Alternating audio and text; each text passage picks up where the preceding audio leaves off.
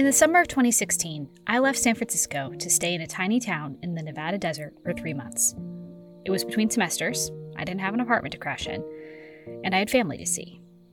I just finished up my second year in art school, and I planned to spend the time holed up in my mother's house working on my portfolio, a series of illustrations based on a story I just couldn't let go of. I did do that, for the most part.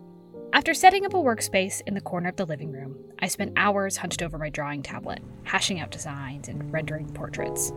It was stiflingly hot most of the day. Not surprising, it was the desert, after all. But with only one swamp cooler to help with the heat, I found myself sweating as I tried to beat a story I loved into an illustrative shoebox.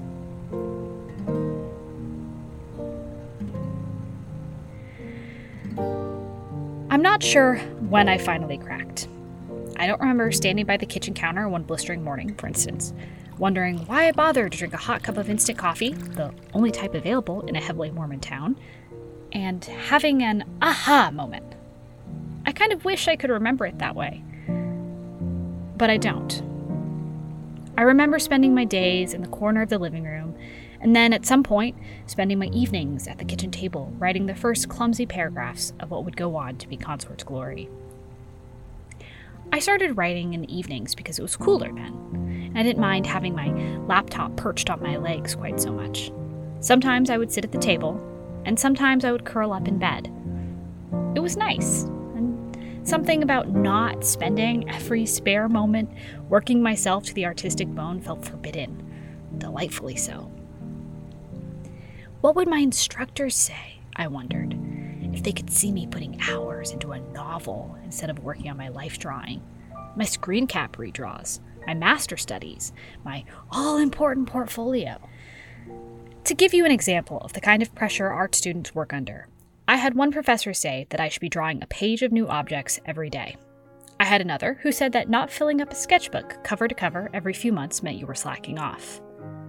Yet another asked for 30 hours a week on their homework alone. I know a few fellow artists who were encouraged to learn how to draw ambidextrously, just in case they blew out their wrists before they graduated. In that moment, though, I found that I didn't care. Or if I did, it was easy enough to justify the waste of time. Creativity was creativity, right? I didn't dwell on the fact that it felt like someone had loosened a belt around my chest every time I sat down to write. I didn't think too hard about the fact that the words spilled out in ways my drawings never did. Naturally, with more joy than teeth-gritted technical precision. Without the sharp edge of desperation that soured every single drawing. So one evening, as the sun began to set behind the scrubby hills of the high desert, I sat on the bed, my dog curled against my side, and wrote. The words were clunky, but the voice was strong. Margot Good's voice, the woman who had lived in my head for a year, who came fully formed into my life almost out of nowhere. The story, immature as it was, rushed onto the page. I breathed easier. I didn't worry about my future when I wrote. I could let that belt fall away for just a moment and chase something I didn't yet have a name for. That evening, my mother worked on dinner in the next room.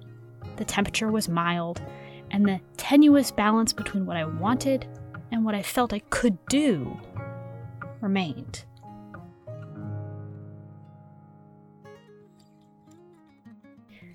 And then someone set off a bomb across the street.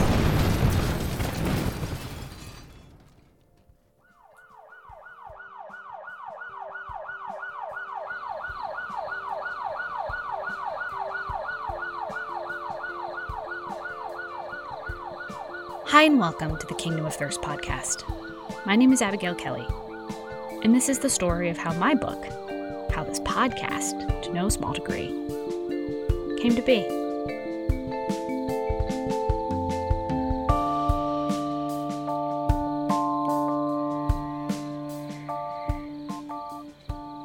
There are hundreds of different ways to start a book. And sometimes there are books that need to start 100 different ways to come to life. When I started writing what would go on to become Consort's Glory, it was in the margins of a sketchbook. I wasn't planning on writing a book. I hadn't written one since I was 15, around the same time that my ambition to become a novelist died.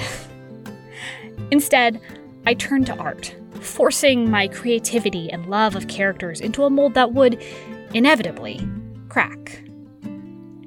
Like I said, I don't know how or when Margot Good came into the world. I didn't sit down and think, oh yes, let's make a healer with red hair. She'll be a witch who can heal with her touch. Maybe a dash of a tragic backstory. How scrumptious would that be? No. Looking back through my sketchbooks, it's like she was always there. She appears in the earliest pages of the moleskin I used in my first semester of art school. Not necessarily exactly as she appears today, but her. Margot Eloise Good. Healer. Granddaughter of the matriarch of the Good Coven. A strong woman with an incredible ability to heal the sick, to take away pain with a touch of her hands. Before there was a new protectorate, before there was Theodore, before there was a tower on Treasure Island in the San Francisco Bay, there was Margot. I tried to fit her in every school project I could. There are paintings and 3D models and costume designs and even essays locked away in boxes that all go back in some way to her and her story. The funny thing was, she didn't even really have a story. Prior to 2016, I barely knew her. The only time I spent with her was in those rare moments when I could doodle or hash out a line or two of dialogue in my sketchbook. For months, she sat adrift in a blank world. In a similar way, I don't really remember how Theodore came about either. I can fill in the gaps a little bit easier with him, though. I know that I needed a foil for my small-town, compassionate, sharp-tongued healer. What could be better than someone ruthless enough to kill his only living family, to keep an entire city under his thumb? I've mentioned it before, but Theodore was, perhaps obviously, supposed to be the villain. I imagined him and his family as supernatural mob bosses, and Margot as the healer roped into their bloody madness. Slowly, in fits and starts, between 30-hour projects and night classes and failed relationships and near-miss mental breaks, the world around Margot came alive. A plot developed, despite the fact that my illustrative work really didn't allow for it. Doesn't matter, I thought. I just changed the kind of work I wanted to do. Quickly disillusioned with my initial plan of getting into comics due to the general hostility towards women and the toxicity of the industry on the whole, I pivoted to more conceptual illustration for film and television. That was the vague plan, anyway. To be honest, I didn't like much of any of it. I wanted to draw characters and I wanted to flesh out their worlds. Drawing props and backgrounds and buildings was fun, but when I actually sat down to do assignments, I only wanted to tell my stories. My characters in my worlds. I was good at drawing and painting. I got good grades. I even made the frickin' dean's list, which never meant anything to anyone, really. But that didn't mean it ever felt right. I was only good because I spent every waking minute of my life forcing myself to be. I slaved over my work. I barely ate or slept or socialized. At my worst, I used to walk home, timing my footsteps to the beat of a desperate internal mantra. Work harder, work harder, work harder, work harder. On one of those trips home to my crowded dorm, I dropped a charcoal portrait I'd gotten a dreaded bee on in a puddle right outside the door to my building. I remember watching it fall from far away, my heart sinking. I'd had the opportunity to make corrections and return the portrait to my instructor for a better grade, but as soon as the drawing, a massive, moody portrait of a classmate, hit the muddy puddle, the chance was lost. I was devastated. Not because of the portrait, which I didn't give two shits about, and not because of a clutch of wincing construction workers saw it happen. I stood there and stared at the soaked portrait, feeling like my whole world had caved in because I'd failed. I can hear you wondering, Abigail, how is getting a B a failure? Listen, folks, I know it wasn't logical. I knew it at the time, too.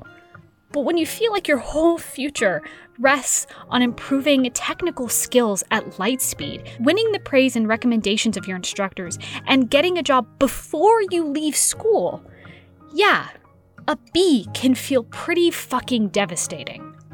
So when I say that it was a forbidden joy to write, I really mean it.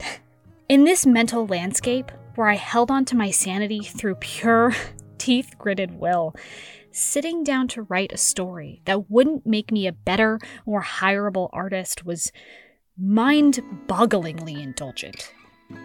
But I couldn't stop myself. My sketchbook had begun to fill up, not with those vital new object drawings, but with words.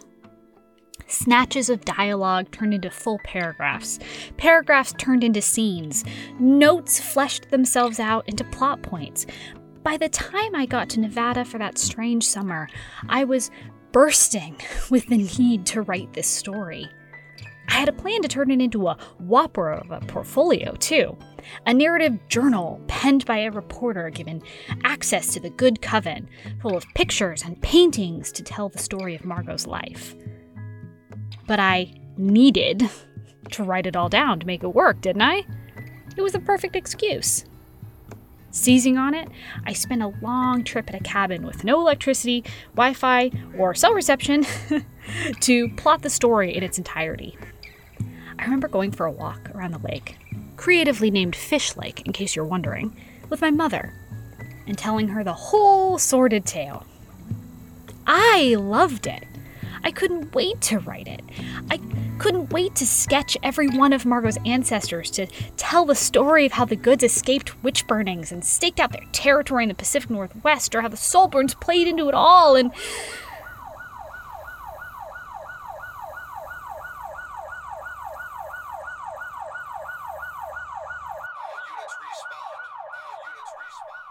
I feel weird saying I was in a bombing.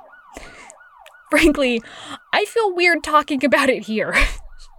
It isn't my tragedy. It's not. I wasn't hurt. It was a bad experience at worst, an interesting story at best. But it's not my story. But it does represent a key moment in my life. A pin on which my direction turned, bringing me to this moment. To you. So, to keep from fetishizing a tragedy that belongs to another person and another family, I'll keep it short. At sunset, a disgruntled man knocked on the door of the home catty corner from my mother's. When a mother and her children answered the door, he told them to get out if they wanted to live. Thankfully, they listened to him. What happened next involved a gunshot and 2 bombs. The bomber died on the street. Debris blew over the entirety of the 1 square mile town. Incredibly, no one else was hurt. The worst reported injury was a boy getting his head bonked by some debris as he played in his yard. The bomber's trail led to a trailer home full of weapons in Arizona, and little else the authorities are willing to disclose. To this day, the case remains unsolved and in the FBI's cold case files. If you're curious, there are several articles and even a whole NPR segment dedicated to the Panaca bombing you can look into. Links are provided. As for how the bombing relates to me, and, more importantly, Consort's glory, things are much less dire. A large, white-hot, and extremely fucking sharp piece of metal blew through the wall of the bedroom in which I sat writing the first chapters of the book. It slammed through the outside wall and into the opposite one. In the same instant, the lights went out and the air filled with drywall dust. There was no blast that I remember, but that's probably just my brain trying to make sense of all the things that happened at once. I don't remember closing my laptop or grabbing my dog, but I know I did both. I didn't have my glasses on, and I had yet to transition to contacts, so I stumbled in the dusty darkness and called out for my mother. Together, we shoved on some shoes and walked out into the waning sunset to see flames and chaos. People were gathering in the street just outside of our neighbor's house, and a telephone pole lay between them and the destruction. Fire burned along those torn and writhing lines. Why I bring this up at all is not because it's one of the wildest things I've ever experienced, although it definitely ranks. It's because as I stood there on our little patch of lawn, listening to our neighbors talk about the corpse in the street and the crackle of flames as they began to consume the telephone pole, I turned to look at the hole in the side of our house. I measured the distance between where I sat just moments before and the huge, jagged hole as best I could without my glasses on. The sun dipped into a violet horizon, the last streaks of pink and tangerine orange fading as the lights of a fire truck grew brighter in the distance. The hole was on the opposite side of the room, maybe 10 feet from where I sat, if I'm being generous, and about chest high. Later, when we returned to the house, I discovered that what blew through the wall was a piece of inch-thick steel, razor sharp, and so hot I actually had to pick it up with a kitchen towel. It was almost exactly the length of my hand, from the bottom of my palm to the tip of my middle finger. We later learned that it was probably a piece of the bomb's casing. I later found several smaller, but no less warped and sharpened bits scattered around the yard. I will never forget doing the calculation of height, force, and distance. If it had gone through the other side of the wall, it would have hit me directly in the middle, or through my thighs, my legs having been curled to hold my laptop as I relaxed on the bed. I did the math, ran a quick estimate on how likely I would have been to survive a hit that blew a hole in my house before turning to my mother and blandly saying, "I guess I should have finished that book, huh?" When presented with a stark reminder of my mortality, my first thought was not, "Holy shit, I'm lucky to be alive." It was not, "I should call the guy I've been seeing and tell him how much I care about him." It was not, "I should really travel more." It was about my book. It was about the book that I shouldn't have been writing. It was about a book I barely knew how to write. It was about a book I am sharing with you today. One that I wrote while occasionally glancing at the chunks of metal, now rusted, drywall still crusted around the edges, that live just above my computer today. A macabre reminder of what really, truly matters to me. Life goes on. I returned to San Francisco. I moved with my best friend into a tiny, nearly lightless apartment we called the Shoebox, and I returned to the grind of classes. My heart wasn't in it, though. How could it be, when I had been at the point of a piece of jagged metal, forced to see what I really wanted to do? I couldn't admit that, though. My biggest fear will always be failure. It dogs me every second of every day. And it was, if you can believe it, worse then. Admitting that I was actively struggling to draw anything that semester, that all I wanted to do was write and write and write, would have been an admission of failure. A failure as an artist, a failure as a student, a failure as a daughter, a granddaughter, a sister. I couldn't breathe through the fear of that failure. Believe it or not, I plan to stick it out. I wasn't going to give in to that failure without a bloody fucking fight, even if it cost me every last shred of possible happiness. Even if it scoured me to the bone, I was going to do it. It's convenient, then, that art school is expensive as hell. Unable to afford it, I dropped out. For a while, I was a collapsed heap of directionless misery. I got a job as a nanny to support myself, and in an instant, my entire identity was wiped away. No longer a star student, no longer an illustrator, a failure her family could only be ashamed of. Truly, is there anything more shameful than having an artist in the family? Yes, I imagined.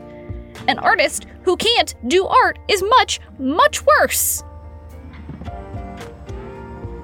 I spent many evenings on the train coming home from work, staring out the window, holding back tears as I wondered, what is the goddamn point of me? It was the lowest I have ever been. I was humiliated by my sudden inability to make art, by my perceived failure, and by a lifelong fear that I was not and never had been worth a damn. How could I be when I wasn't good at anything?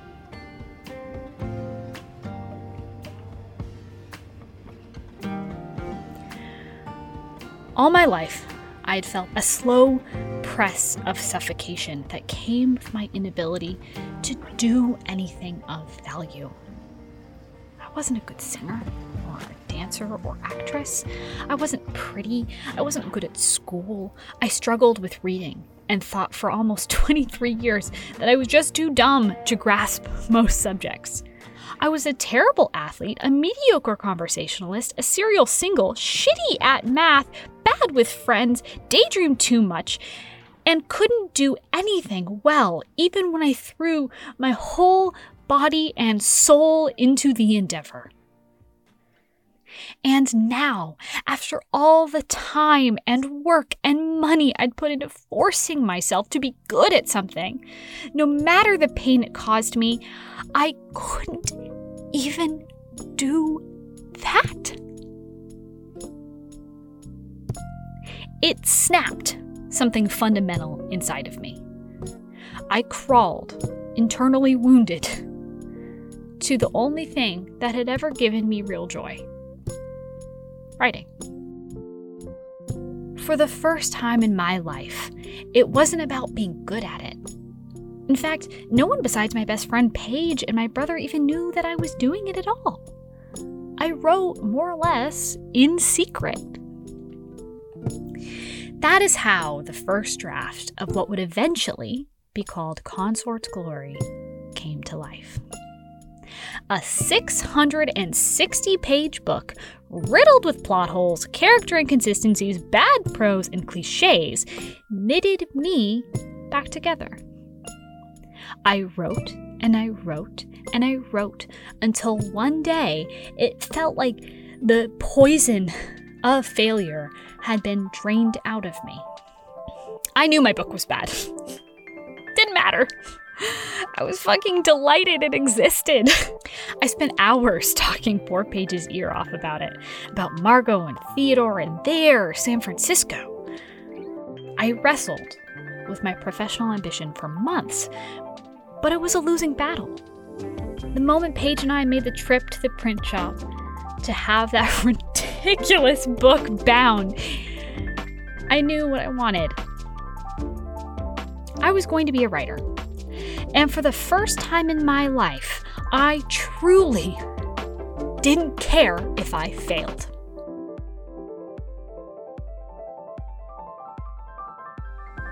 Most first books are bad. Unless you are some sort of genius or just happen to strike gold on your first swing of the pickaxe, your first try at anything is going to be mediocre at best. Now, at this point in my life, I'd had over a decade of writing fan fiction under my belt, not to brag. I spent the better part of my teen years studying how to write books and taking the gentle critique of my fellow fanfic writers.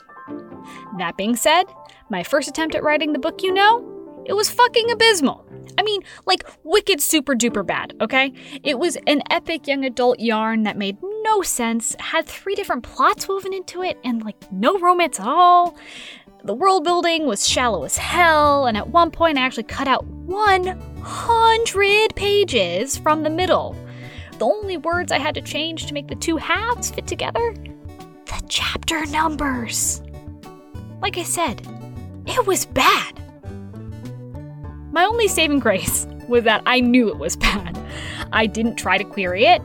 The term used to refer to pitching literary agents your work in the hope that they will volunteer to represent you and sell your work to publishers, in case you didn't know. I did what I would go on to realize is maybe my best trait. I made a plan. How do I get better at this? I asked myself. I wanted to make Margot's story shine. I also knew that I didn't yet have the tools to do that. So I looked at my resources. I got online and I discovered a writers group for people under 30 that met weekly, clear across town. I showed up to the Ethiopian cafe they met at every Sunday for over a year. I enrolled myself in the creative writing program at my local community college, which was and is still blessedly free for residents. Thank you, San Francisco. I got straight A's, but regrettably, never actually took a creative writing class. Don't ask me how that happened. I don't really know. I looked up my closest bookstore and proceeded to go to every single author event they hosted for one whole-ass calendar year. I always sat in the middle of the front row, and I always asked the first question in the Q&A segment, just so the authors would never feel like people weren't listening. Sometimes I was one of only a handful of guests. Always, I listened and tried to learn, even when 99% of the authors wrote books of no interest to me. I got to know the staff. To be honest, I didn't really give them a choice. After giving them my resume, and that resume being lost for several months, hi Kat, I snagged a job there. I'd never worked retail a day in my life. I had no idea how the book industry even worked. I didn't care. Nothing could stop me. At the same time, I was still a nanny, and I hadn't yet told anyone besides Paige and my brother that I wrote a book. When I finally had that printed draft in hand, I sucked it up and I did it all at once. In a series of phone calls, one after the other, that I'm sure baffled my various family members, I told them what I'd done and what I planned to do. It felt monumental to me. They reacted with the polite interest that you can expect from someone hearing about a sloppily written book in a new, low-level retail job. In all fairness to them, it was both of those things. My book was bad, and I was hired as a gift wrapper / book stalker, while also being a nanny and going to school full-time. It wasn't, shall we say, a glamorous pivot, but it was huge to me. It felt like I was scraping myself off of a sticky floor. I was gonna do something that mattered only to me, and that was fucking liberating. Somewhere in the delirious 6 months that followed, while I worked 2 jobs and hustled at school, I wrote a better version of that book. At one point, I used a precious, infinitely rare full day off to sit in a cafe for nearly 9 straight hours, writing the last 15,000 words of that book. Don't get me wrong, it was still bad. Better doesn't mean good. Margot was a fully fleshed character, but everyone else, Theodore included, were flat. The world building was still about as deep as that puddle I dropped that portrait into. I was on to something, though, so I took the plunge and began my first foray into querying. It went poorly. I'll save you the misery of listening to me recount how I slaved over my query letter and the opening pages of my novel for months, only to have every single email return as a rejection without a single word of explanation or advice. I sent out nearly 30 pitches over the course of that May. When I finally got the last one in, I sat on my kitchen floor and I cried.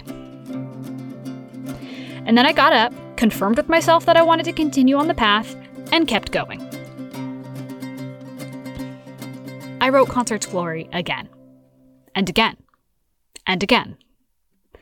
Theodore gradually turned into a beautiful, soft-hearted elf with a devotion to his loved ones strong enough to create the bedrock of his personality. Margot aged up incrementally. A little more romance inched into the story with every pass. Sitting in one of my dreadfully plentiful math classes one day, I found myself doodling in my sketchbook again. The first drawing I actually felt proud of in over a year spread over the pages of my moleskin. And it was Theodore and Margot, squaring off against one another. Theodore had a smug smile on his face, his hands on his hips, suit jacket missing. And Margot appeared thoroughly vexed with his whole attitude. I stared at it for what felt like a long time, shocked by the chemistry I could feel sizzling between them. Not wanting to break my stride, I flipped the page and I kept drawing. Theodore and Margot curled up together on a makeshift nest of blankets and pillows on the floor. Theodore and Margot, their hands intertwined. Theodore and Margot, tangled up in one another. Theodore and Margot, ready to take on the world together. It's a romance, I remember thinking, stunned. Of course it's a romance! I felt silly for having written the damn thing so many times and not seen it. But once the thought was there, I couldn't take it back. It wasn't just Margot's story, it was Theodore's story too. It was about them. It had always been about them. I just had to learn how to tell their story. I quit my job as a nanny and worked nearly full-time at the bookshop. I learned the ins and outs of how bookselling worked. I learned how to pitch a book in 30 seconds and how to spot what publishers care about and what they don't. I met authors and went to a single fateful bookselling convention where I bilked a man out of his raffle won box set and awkwardly chased V.E. Schwab into her Uber. I asked my bookselling friends for their opinions on my plot, my characters. I wrote the book again. When I finished the draft, my manager, Kat, frequent guest on the podcast, got me a monstrously chocolatey cupcake from the bakery near the shop and left me a hand-drawn sign congratulating me for the accomplishment. She even doodled herself reading it, and me standing on a pile of gold, presumably after selling it for a 5-figure deal to Scrooge McDuck or something. I still have that sign, by the way. It's taped to the back of my desk, in the nook where my monitor sits. I often forget about it and get a big, stupid grin when I catch a glimpse of it while cleaning or moving things around, which I don't do as often as I should, but we're not going to talk about that. I didn't query the book again for a while. Instead, still feeling kind of unsure about it, I moved on to other projects. I had an idea for a ghost story niggling in the back of my mind. I had a fae story, too, and another story about witches set in a totally different world. I was ready to stretch myself and let Consort's Glory sit in a drawer for a while, waiting for when I was skilled enough to really make it shine. And then COVID happened. News on KPIX and streaming on CBS in Bay Area. San Francisco's mayor announces the city's first 2 cases of coronavirus. Let's get right to KPIX 5. Like many people, my life changed March 16th, 2020. San Francisco, and consequently my bookshop, shut down. I was, and have continued to be, extremely lucky. I am healthy, I had a good place to live, and I had roommates to keep me sane. More or less. I also had a constructive use for my new isolation. Writing. I took it as a challenge. If I really wanted to be a full-time writer, could I hack it? There was no better time to figure that out. I planned to spend every waking moment writing just to see if I could. Turns out that, yes, I actually can do that, and I somehow managed to enjoy it more than I thought I would. Those first uneasy months, I wrote the sequel, now defunct, to Consort's Glory. I rewrote massive stretches of the first novel, too. Finally at a place where I was really, truly happy with it, I queried it again. It was still young adult. The world building was less than it is now, to be generous to my past self, and only began the romance between Theodore and Margot. But it was something I actually felt was marketable. I was proud of it. Too bad the publishing world went up in flames at the same time that I finally figured out my whole thing. I got a lot of positive responses, a massive change from my original attempt, and even a request for a full manuscript. But ultimately, it was bad timing. Agents, like the rest of us, were paralyzed by the world events that never seemed to ease up. No one was taking new clients, and those that were didn't want to take chances on stuff slightly outside of the box. I got a rejection on that full manuscript, and I, for what felt like the final goddamn time, put Consort's Glory away. I moved on to other things. The Kingdom of Thirst podcast, for instance. I started the podcast while I waited to hear back on that round of queries. A fun pastime, I thought. Never could I have imagined the number of wonderful people it would bring into my life, nor the absolutely absurd things I would say unabashedly on a microphone. My path got weirder and a lot more fun. Even if the rejections hurt just as much as they did that first time. A new series sprang to mind. This time an alternate history where the spiritualist movement never ended. I wanted to write about people falling in love with ghosts in a world where that was more or less normal. So I just did the damn thing. My momentum didn't stop there. I wrote the first book in 45 days, I submitted it to a mentorship program immediately, then sailed right into writing the second book in the series. Just as I completed that, I found out I'd been accepted into that mentorship program. For 6 months, I had worked with an incredible author to spice up my book, craft a pitch, and, if I was lucky, stack myself an agent.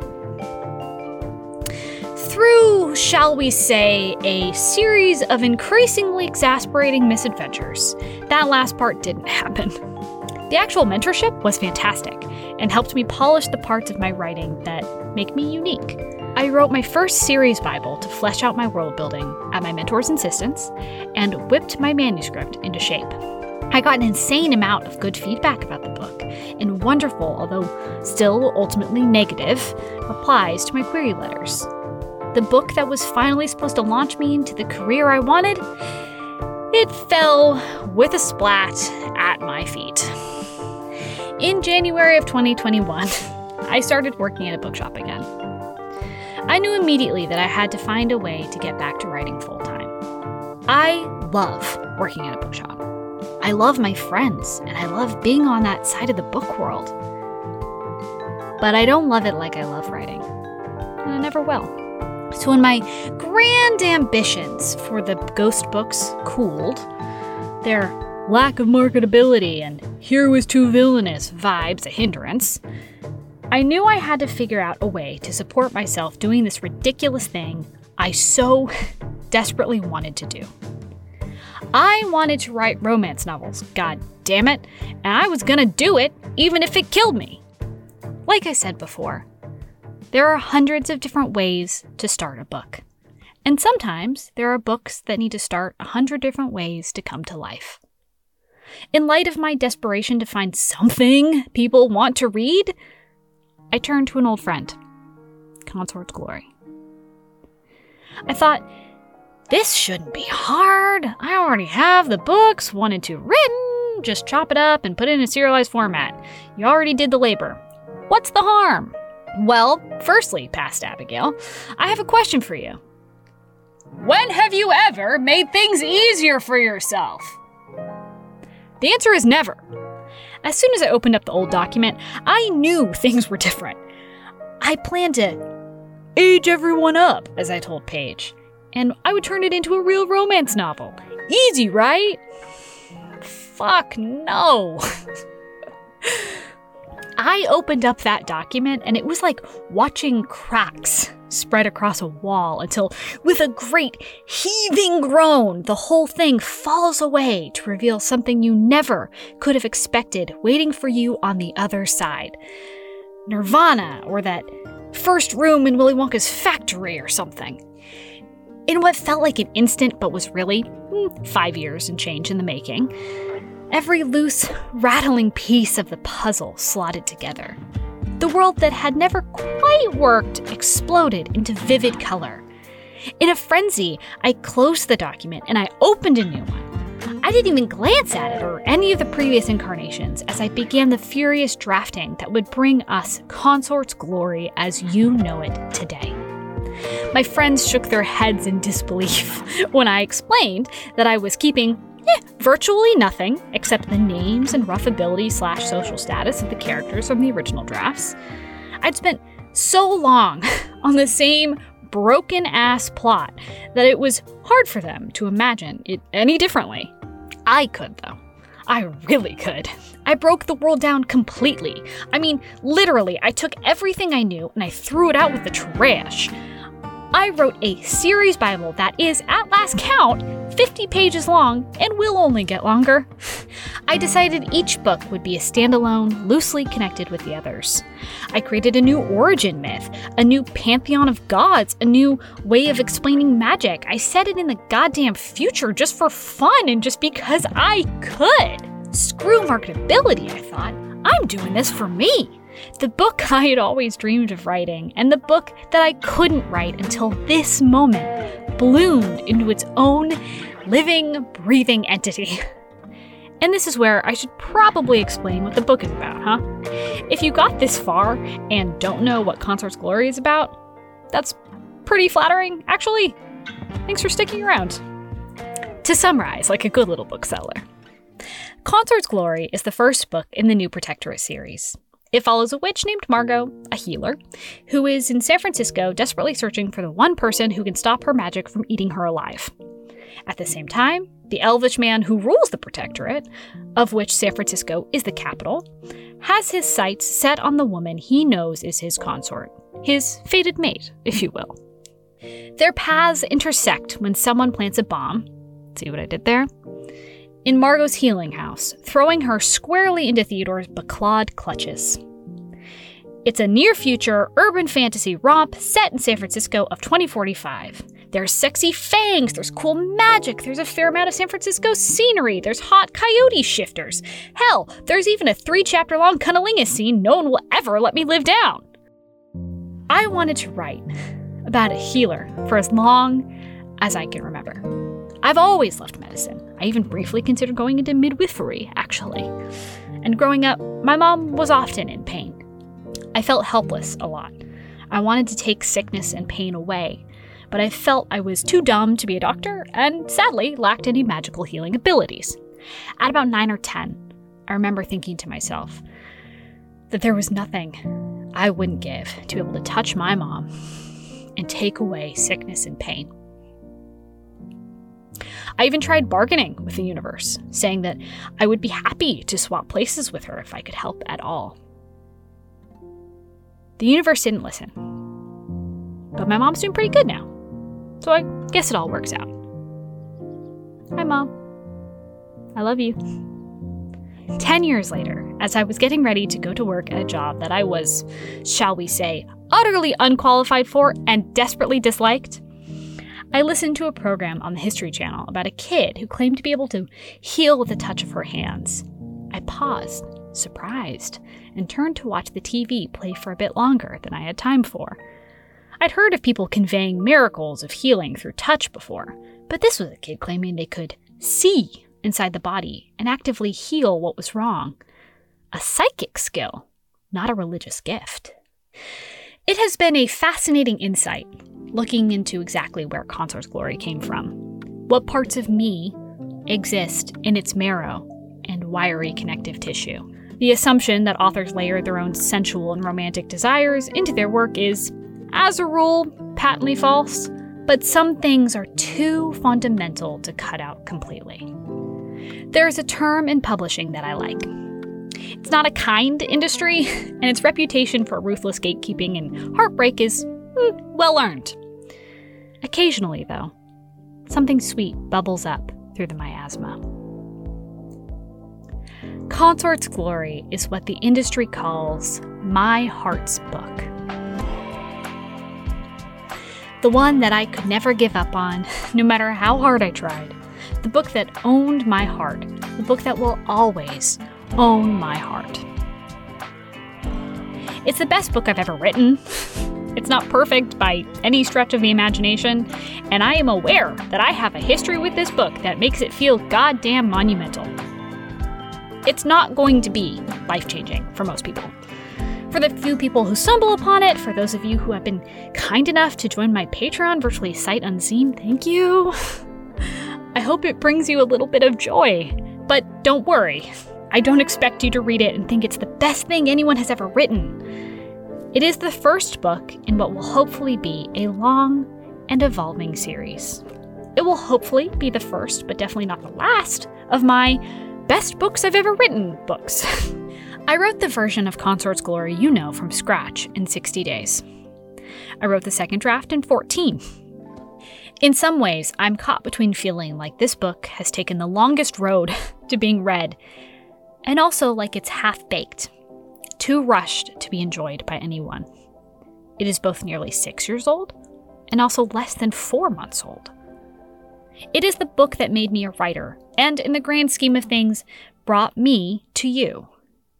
It is also the book that refused to be written well, and couldn't be truly written until I'd given up on it. It's the book I was writing when a bomb threw a Coke can-sized piece of steel through the wall of my bedroom, and the book I wrote to save myself from drowning in a misery so deep and thick I couldn't see a way out. I embarrassed the hell out of myself with this book. I told anyone who would listen, willingly or not, about this book.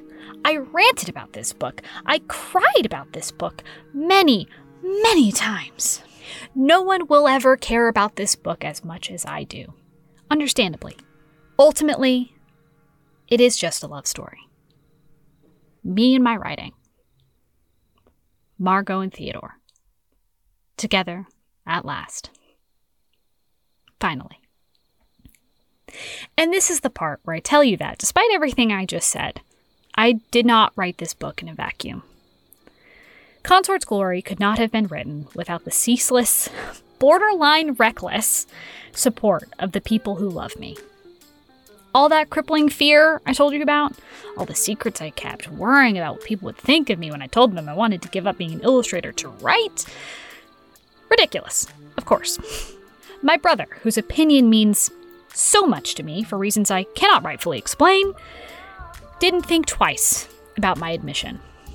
The year I wrote in secret, he bought me a book on writing and gamely insisted on reading my first clumsy drafts. Alas, he is not a fan of romance, so he has since dropped out of the pre-release reading squadron, but his heart's still there. My mother and grandmother, their support was full-throated and high energy from the moment the words left my mouth. My mother is the one who listens to my half-baked business plans. She's the one who insists on new software to make my books beautiful. She's the one who has encouraged a lifetime of creative exploration and never once made me feel less than because I struggled. She's a beautiful, creative, endlessly supportive person. I am lucky to have her. My wonderful, ridiculous Nana, as well as my brother in my corner, cheering me on and kicking my ass whenever I need it. I am indescribably lucky to have the friends and family I do.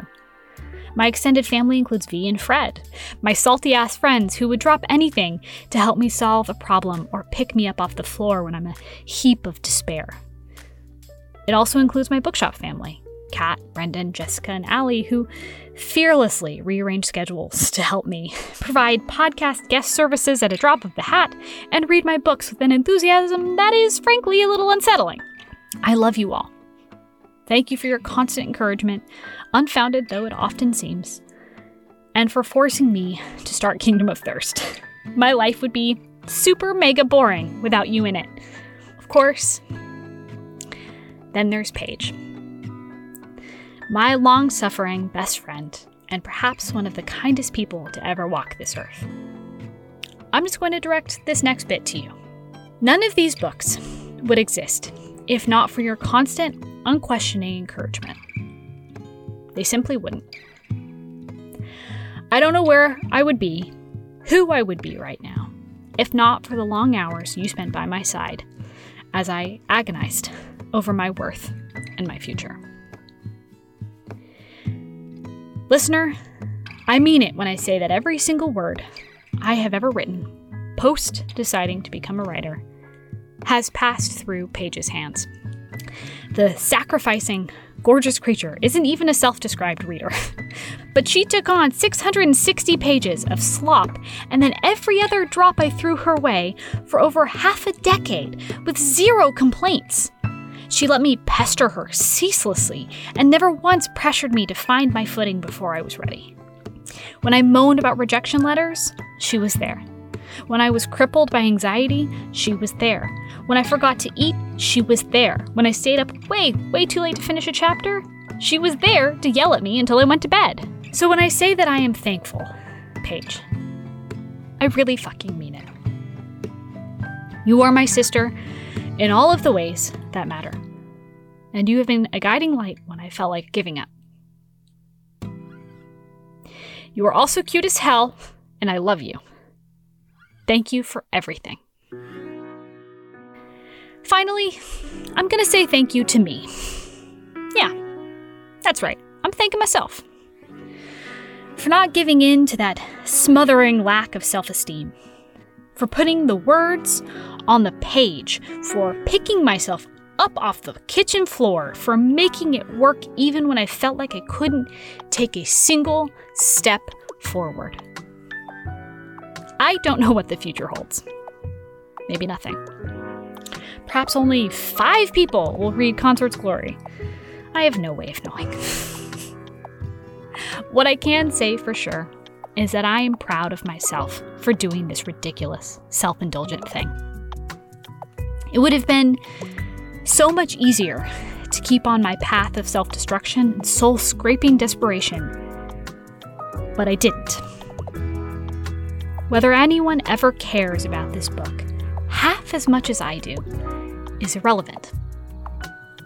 It's mine. I made it. I'm proud of it and of myself. That's enough.